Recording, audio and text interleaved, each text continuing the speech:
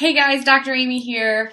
Today I want to talk about the thing that's on everybody's mind, which is, of course, this COVID-19. And whatever camp you're in, wherever you are, I know in the chiropractic camp we see a lot of people in one extreme saying like, oh, I don't need to pay attention to this, and this is silly, and I get that. And then we see the other extreme of this mass hysteria going on.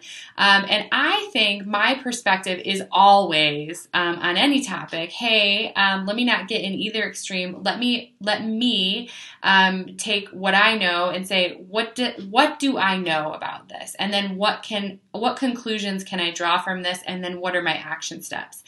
I think that is what you should be doing for your community. I do not think, whether you believe it or not, I don't think that it's best to be posting memes up that are saying, like making fun of it or making jest of this situation, because that is not engaging your population where they need to be met. They are not hearing that. A very small percentage of them maybe will get on board with you on that, but the other ones, that's not what they're hearing or feeling everywhere else. And even the ones that are kind of on the same page with you, they may be starting to be susceptible to this fear because it's pretty intense out there right now.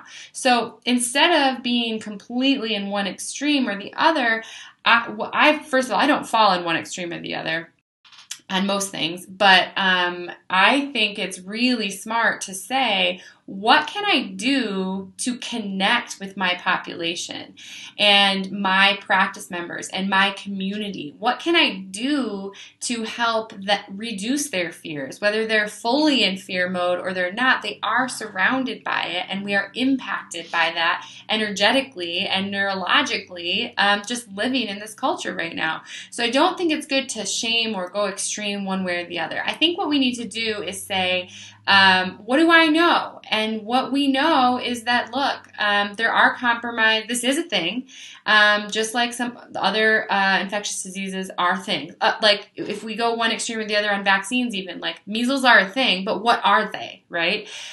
So we say, here's what we know. We know that there are more compromised populations. We know that some basic public health practices that are wonderful should be used and listed here. If you're expressing symptoms, maybe not the best time to go out in public and expose everybody, because whether you're a compromised person or not, that is putting people that are compromised at more of a risk. Now, whatever you're feeling on that is, that's a basic public health premise that I can get behind, and I think most people can. Washing our hands, basic sanitation. We know that these are really important things in decreasing infectious disease. It's a good thing. The other thing we need to talk about is it's not just about, we know it's not the germ theory. We know it's not that every person, every host, every person who comes in contact or has exposure to this virus or any virus becomes sick, right? Or has symptoms. Some people have a positive result and they're asymptomatic. So it's not, we know that it's not just about exposure. It's about the body or the host's ability to adapt.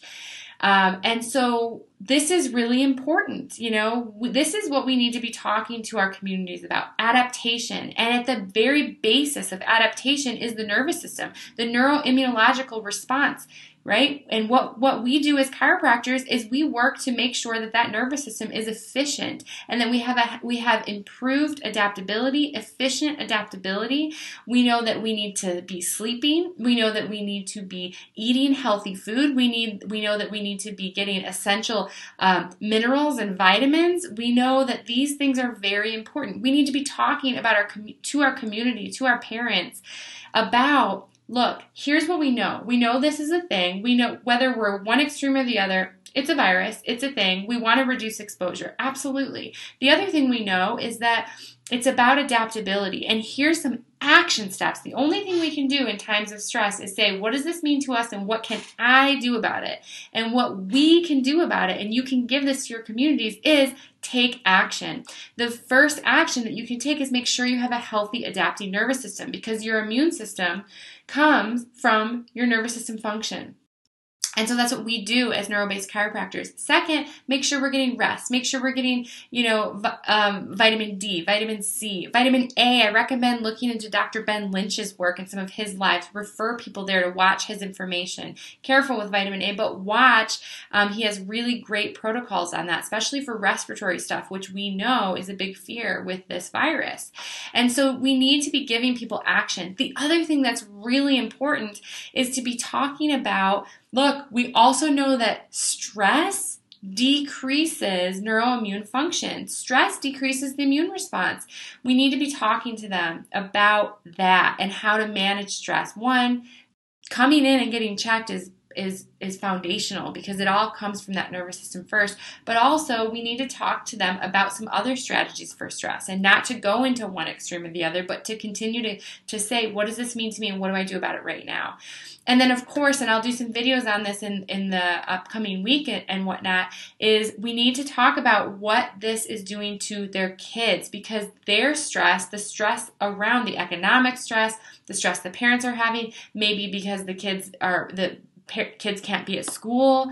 There is stress going on for the kids. Stress decreases immune function, but stress increases deflective behaviors.